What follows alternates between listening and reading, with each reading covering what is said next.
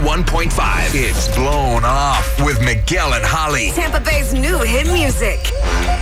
You go out with someone, you think you're super connected, and either you go out again or they ghost you forever, apparently. Well, we have taken some of the power back in this because if you've been blown off, we want to know. And Blanca, that's what we're here to do for you, is to help you figure out what happened with Theo. Well, let's sort of rewind to get some context clues. How did you two first meet? So I met Theo out on a run with my dog, and he was with he was with his dog.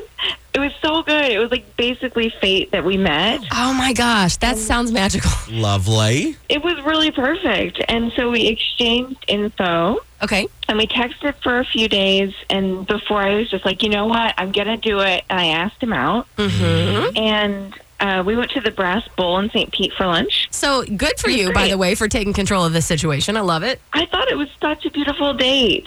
We actually brought our dogs. Oh. And, they had brought us together. And I don't know, I just thought it was kind of magical. But every time I've texted him since, it's just been short one-word answers. And I don't know what happened. I need help. And I feel like, you took the reins, you got that first date secured, and, in a normal, balanced world, he might then take the lead on the second date. Right. And has not been doing so. And I feel you, and we want to help you. And we need to, because you described it as perfect. I know. My heart is breaking for you, girl. Well, let's get him on the phone. Okay, we're going to ask you to stay quiet, okay, Blanca?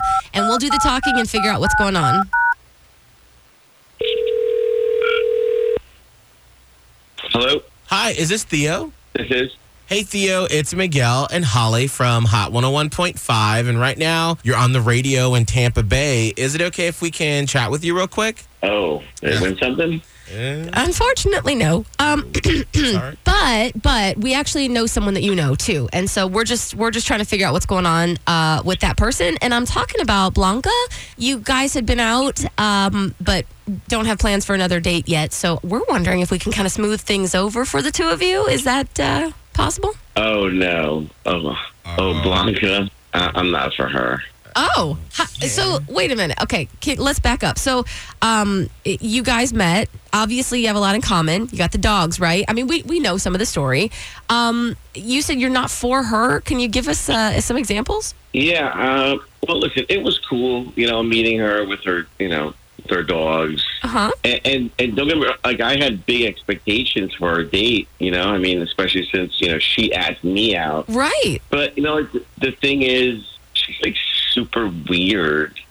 Oh. And she's out there. Oh. We met up at the Brass Bowl. Mm-hmm.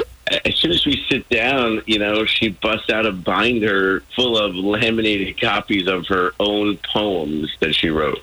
Oh, okay. She asked me to read and critique them at the table. Oh. Yeah, dude, there were a ton of them.